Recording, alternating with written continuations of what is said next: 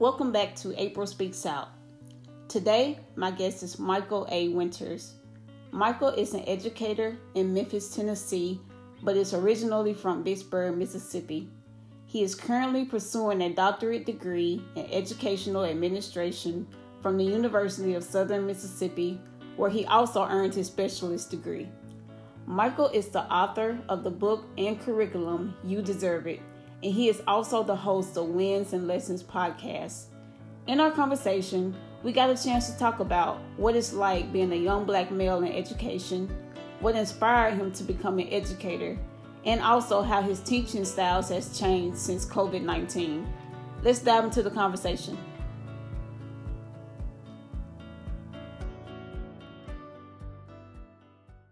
How have you been coping with COVID and the pandemic, and how's your mind? How's your soul? Well, I'm definitely thankful to still be here. Yeah. I did get COVID back, I think, in August. Yeah. And luckily it didn't hit me too bad.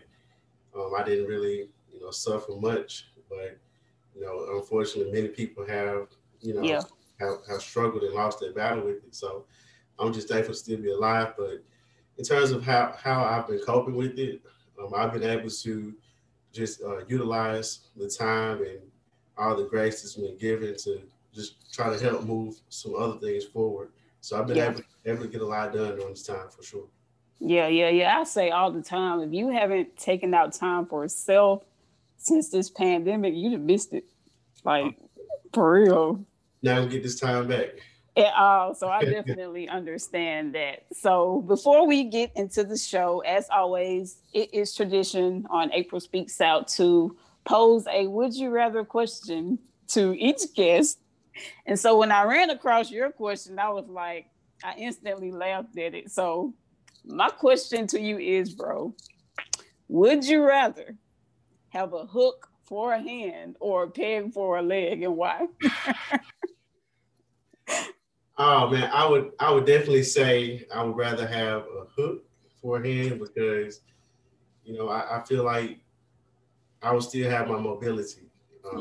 Peg leg, you can't really do too much with that. Right. Even with having a hook for an arm, it has a lot of uses. But definitely not. Right. And then my thing was this: when I saw the question, I was like, bro, us as black people. Mm-hmm. If we scared, we running.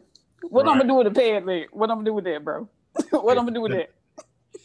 Then, some people petty that like to mess with you, and somebody can do you dirty, just knock the little peg over. Right. You can't do nothing about it.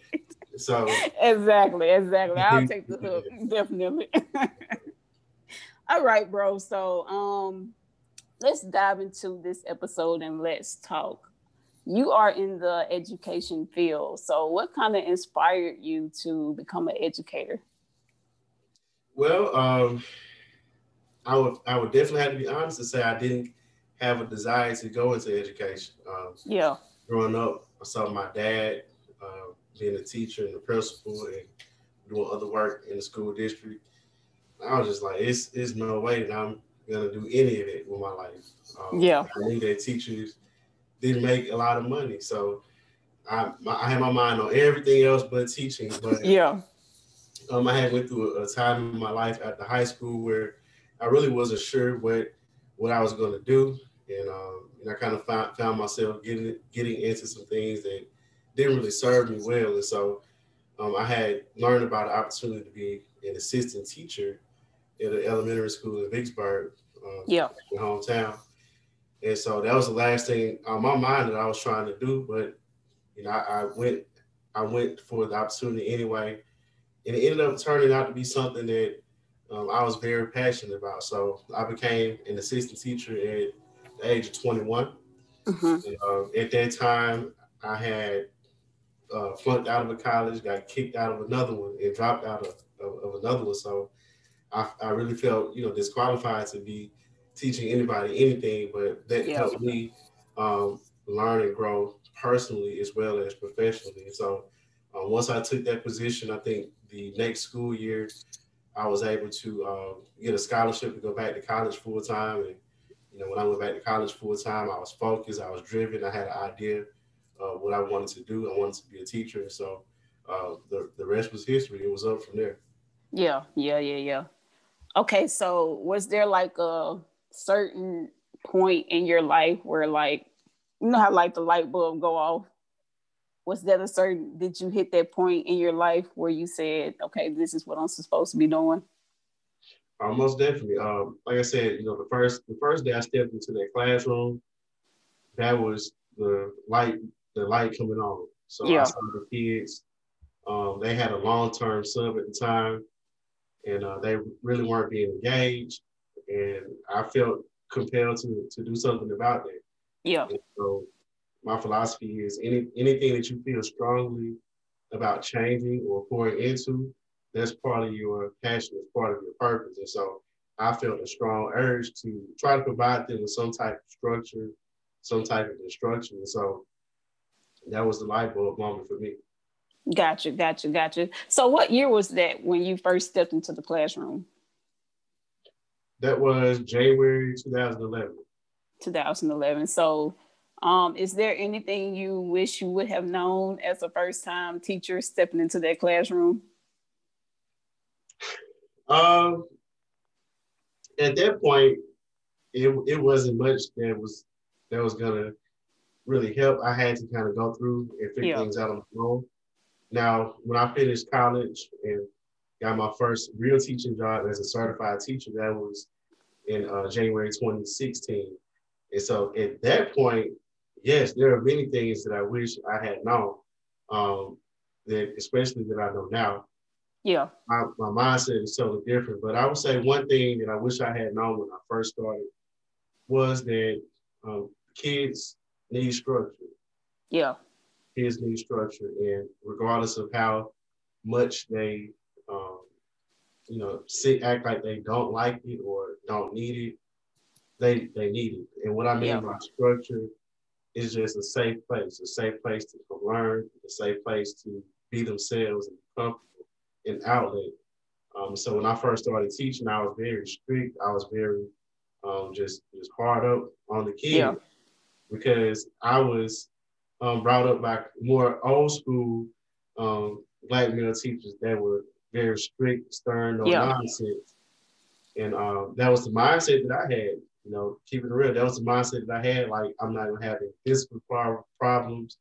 I'm not going to, tolerate any disrespect. Right. I'm not gonna be talking, this, no that. So that was the mindset and attitude that I had. And I got the results that I wanted, but I suffered when it came to relationships. It was hard for me to build strong connections with the kids because most of them thought that I was mean. Right. And that they couldn't approach me. And so over the past couple of years, my outlook has changed, and I've learned that, hey, these kids don't need a dictator. They don't need a tyrant. They need someone to, help meet their needs, help understand them, and just try to make sense of where they are, and just kind of guide them into the next step. Yeah. I love that. So as an educator, what has been some helpful tools to kind of help you stay focused and stay organized? Well, one thing for sure, these right here, these sticky notes, I have notes everywhere. And just basically just writing down ideas, making plans, that helps me professionally as well as personally. I just got done writing about, making plans, developing details. So part of being an educator is making lesson plans weekly. Yeah. We had to turn in those plans. So, with that being said, we had to have an outlook on what we want our scholars to be able to achieve in a given set amount of time. And so that relates with me personally as well.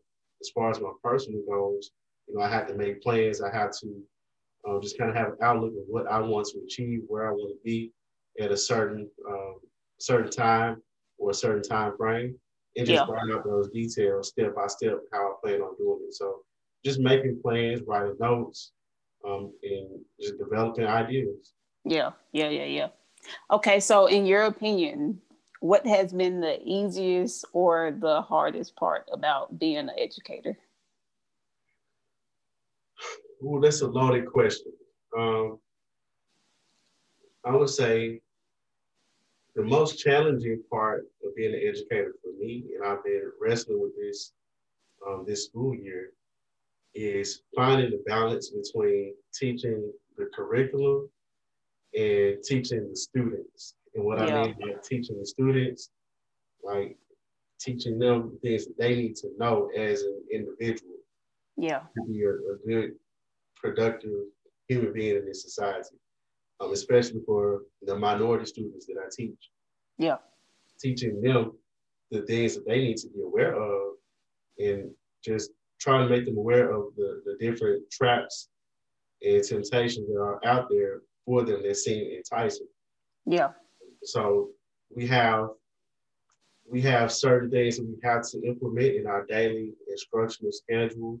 We have to spend X amount of time on this, X amount of time on that. And so it's very little room in my instructional day to really just have a one-on-one conversation or just a necessary conversation with all of my scholars to check in on them, to see how they're doing, to give them some encouragement and things like that. Because I know that teaching virtually, I get to see each and every student's household. So traditionally, they will come to me. Everybody will be in one spot. Right. Virtual is like I'm seeing what's going on in everybody's house. And it's tough. It's tough not being able to really, touch on the areas that need to be addressed as far as their social and emotional learning. But the great part about it is just being able to build those connections and relationships. It's inevitable. Each year, you'll have at least one or two students that you'll just have a natural connection with. Right. And so if you're able to capitalize off of that, you can build some lifelong relationships and really, really be able to pour into their lives and just help guide them and be a great resource for them, whatever they need along the way.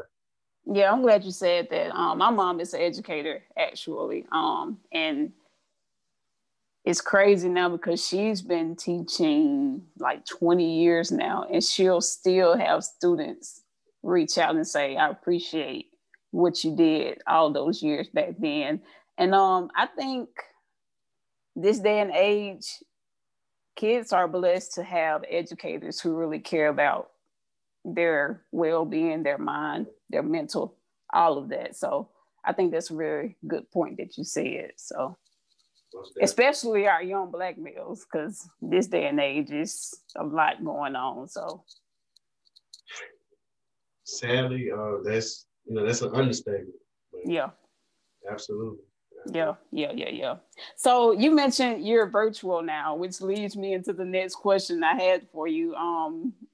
Since COVID, how has your teaching style or methods changed? I would definitely say it's helped me be more understanding. Yeah.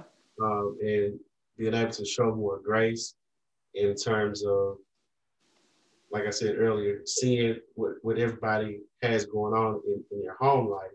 Yeah. I see kids that are babysitting instead of them being able to fully participate and engage during the lesson. They have to watch their two younger siblings or younger cousins, or they had to go and help their parents do X, Y, and Z. And so it really takes away from the impact of the teaching and learning. So I can't get frustrated. I can't get upset when the kids are not turning in work or when the kids are not engaged, because I can clearly see that they have other issues going on. So as an educator, I had to be understanding and just show more grace and accept whatever they're able to give me and know that they are truly doing their best. Right.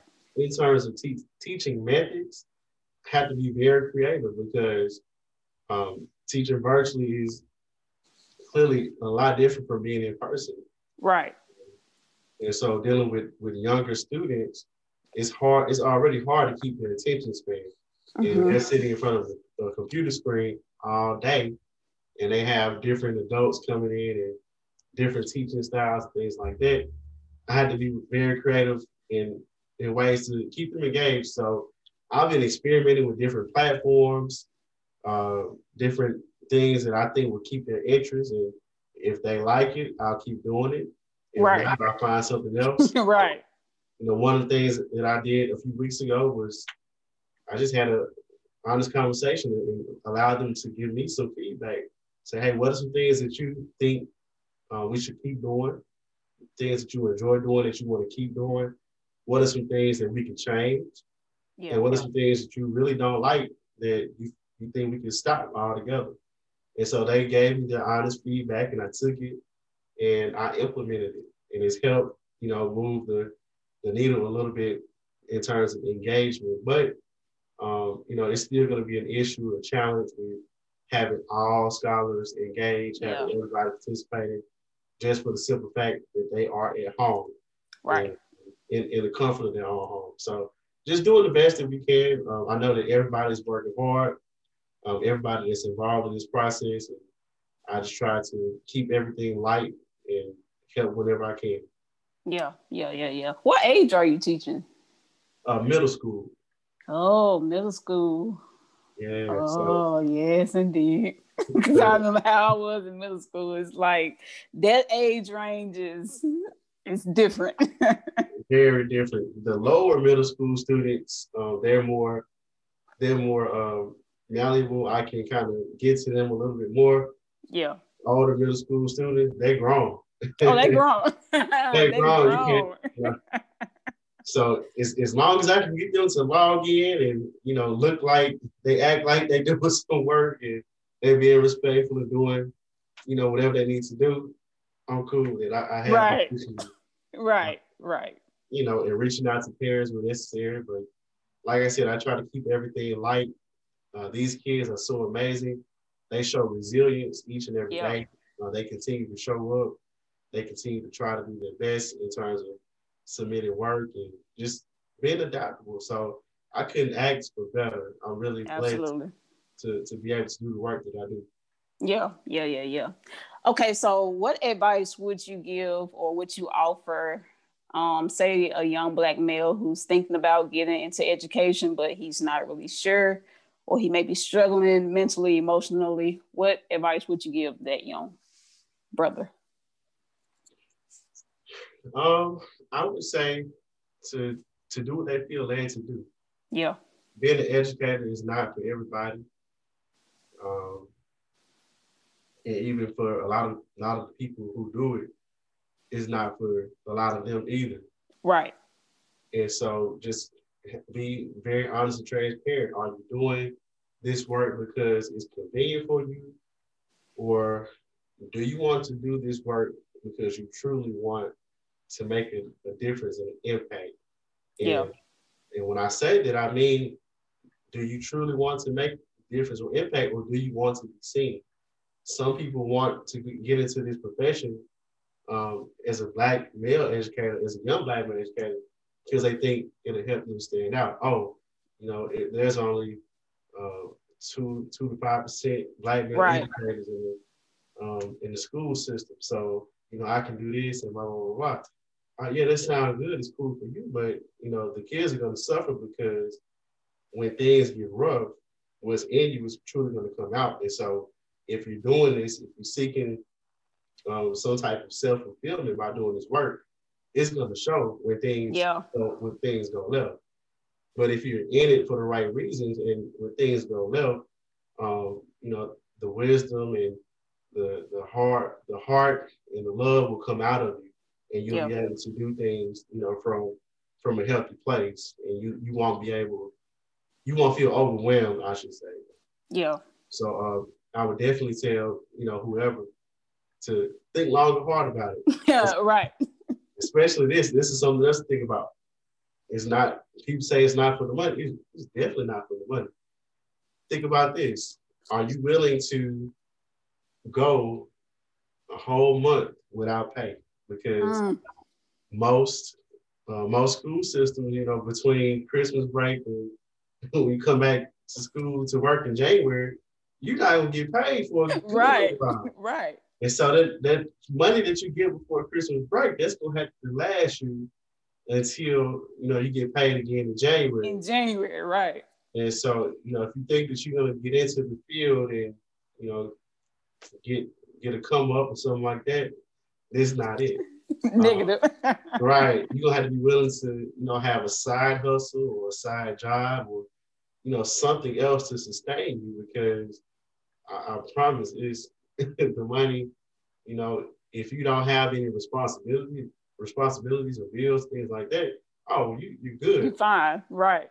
Right. But if you're, an independent person and everything is your responsibility, you're gonna have to get creative in terms of, finding ways to continue to generate income.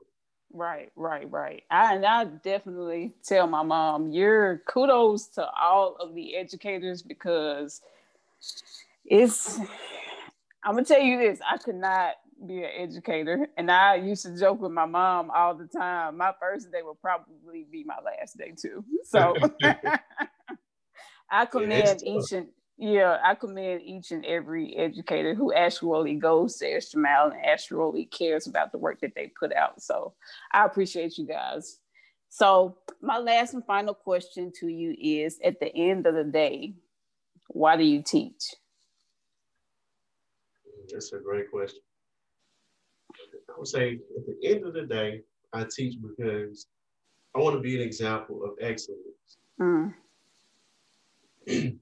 And I say that because, our youth, they have so many examples of, how to get money, how to, right. Get clout over the internet, social media. They have so many examples of how to be successful at dead end things and things that will leave them empty and broken. Yeah. They have so many examples on how to do things quickly and with ease. But very rarely will you see them really gravitate towards someone who does things with excellence. Yeah. And so if I'm able to be a presence in their life daily, and they get to see excellence daily, they get to see a young Black man doing excellent things consistently on a daily basis, they get to see firsthand what it takes to be successful. And not just the work done in the classroom, but any other area of my life, any other project or activity that I have going on. If they pay attention, they're going to see, okay, when does he cares about the stuff that he does. He does good work. And so I just want to be able to model that. So it's, for me, fulfilling to be able to consistently show them that day in and day out, from the smallest of things from my daily procedures, my expectations, to how I carry myself, how I interact with them, how I interact with other adults, just being very mindful and intentional on showing them, hey, I'm tatted up, like body full of tattoos and ink, and I have a closet full of shoes and clothes. I speak the lingo. I engage and indulge in the culture just like they do. But I'm also able to sit in a room full of the most educated people and carry a conversation with them as well. And so our culture kind of drops the ball when it comes to showing them that side of the game.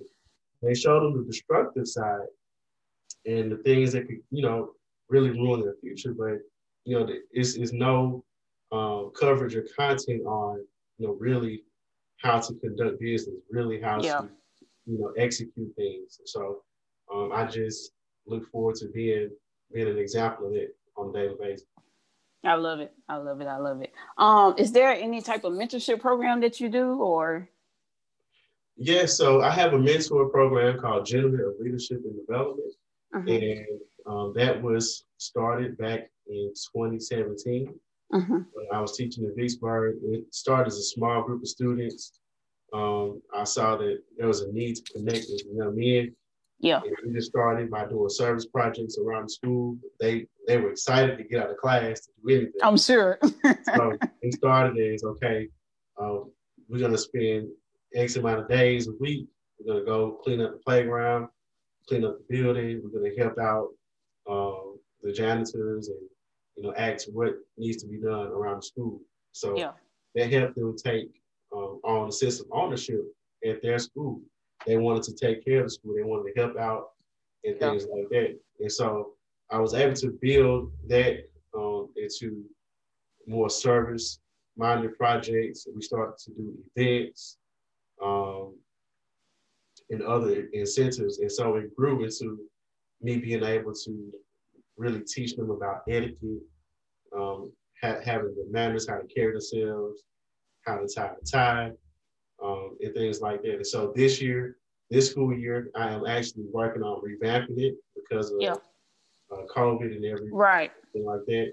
So I look forward to relaunching it in the next month.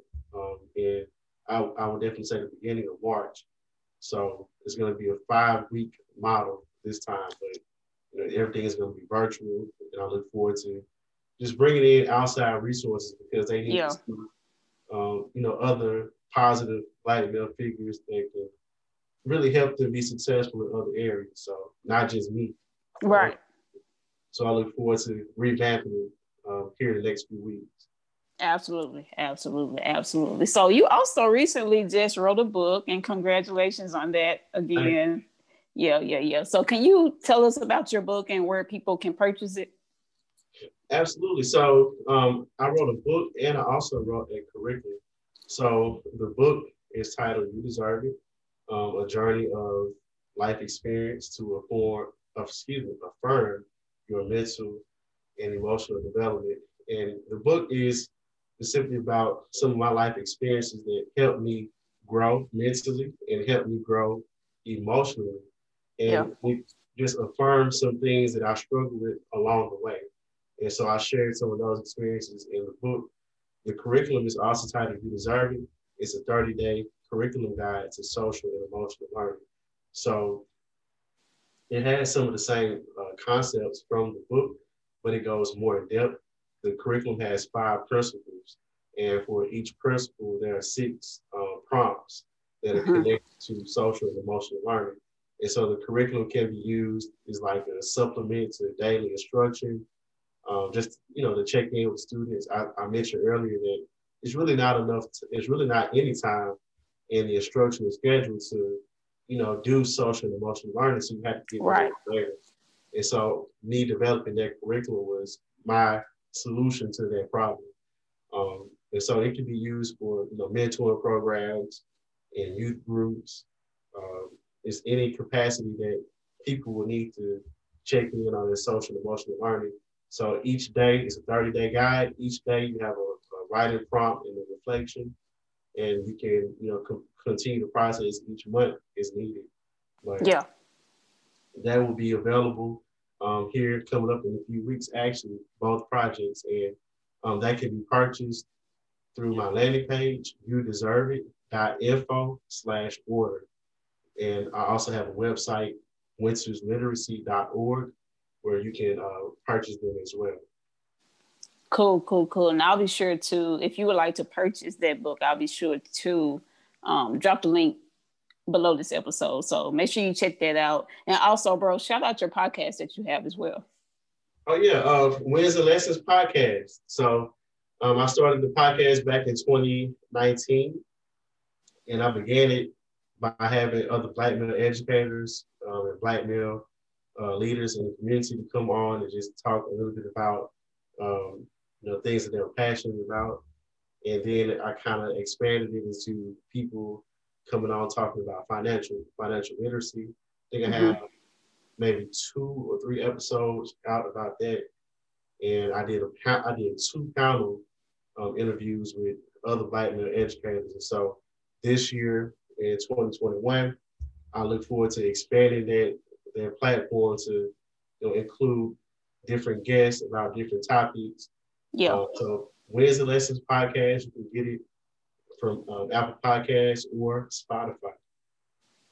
Got it. Well, bro, I appreciate you so much for coming on and giving us your time.